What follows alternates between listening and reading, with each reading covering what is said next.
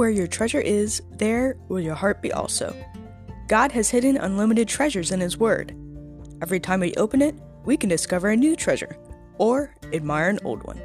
What will we find today? Let's dig in. Here's Carla Early with Treasure Hunt in the Word.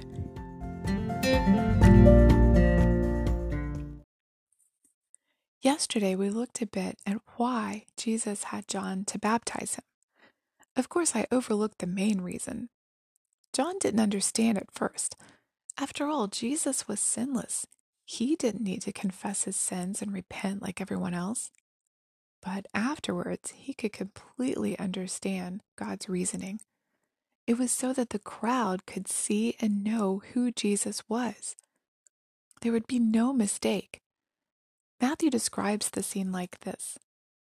When he had been baptized, Jesus came up immediately out of the water, and behold, the heavens were opened to him, and he saw the Spirit of God descending like a dove and alighting on him. And suddenly a voice came from heaven, saying, "This is my beloved Son, in whom I am well pleased." That paints such a vivid picture of how it happened. We can stand in awe of him just like the people of that day did. There's Jesus being lowered into the water by John the Baptist. As he comes up, dripping, the clouds part, the Holy Spirit descends on him. We'd probably describe it like a dove as well, because there's no other words that could describe what we saw. Then the Father's voice from heaven resounding in our ears as well as in our hearts. "This is my beloved Son." Wow, the Trinity. Wouldn't you have loved to have been in the crowd that day? Later, John told people what he had seen. God had foretold it to him that this would be the one, the Messiah. He said God told him, "Upon whom you see the Spirit descend and remaining on him, it is he who baptizes with the Holy Spirit." John called him the Lamb of God and the Son of God. He declared, "He must increase, I must decrease." And from that day on, that's what happened.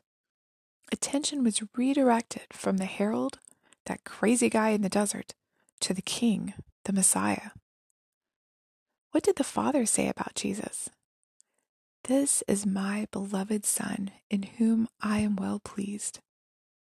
Jesus was there to do the Father's will, and he knew that Jesus would submit to it, so up front, the Father expressed pleasure in what Jesus would do.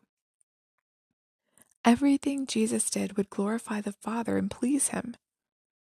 Now, as Christians, we want to be Christ-like, so we want to please the Father by obeying him and glorifying him as Jesus did. In fact, our desire to please God in each part of our lives shows us that we are his. When God looks at us, if we are his, he always says, "This is my beloved daughter," or "This is my beloved Son," just like he said with Jesus. The question is, when he says that about me, can he follow it by saying, "With her I am well pleased"?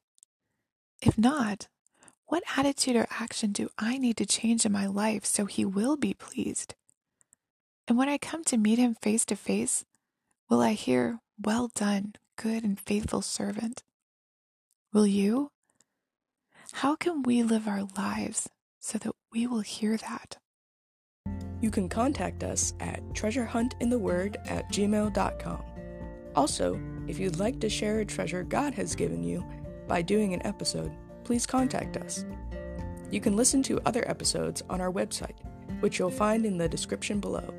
Thanks for listening, and remember, where your treasure is, there will your heart be also.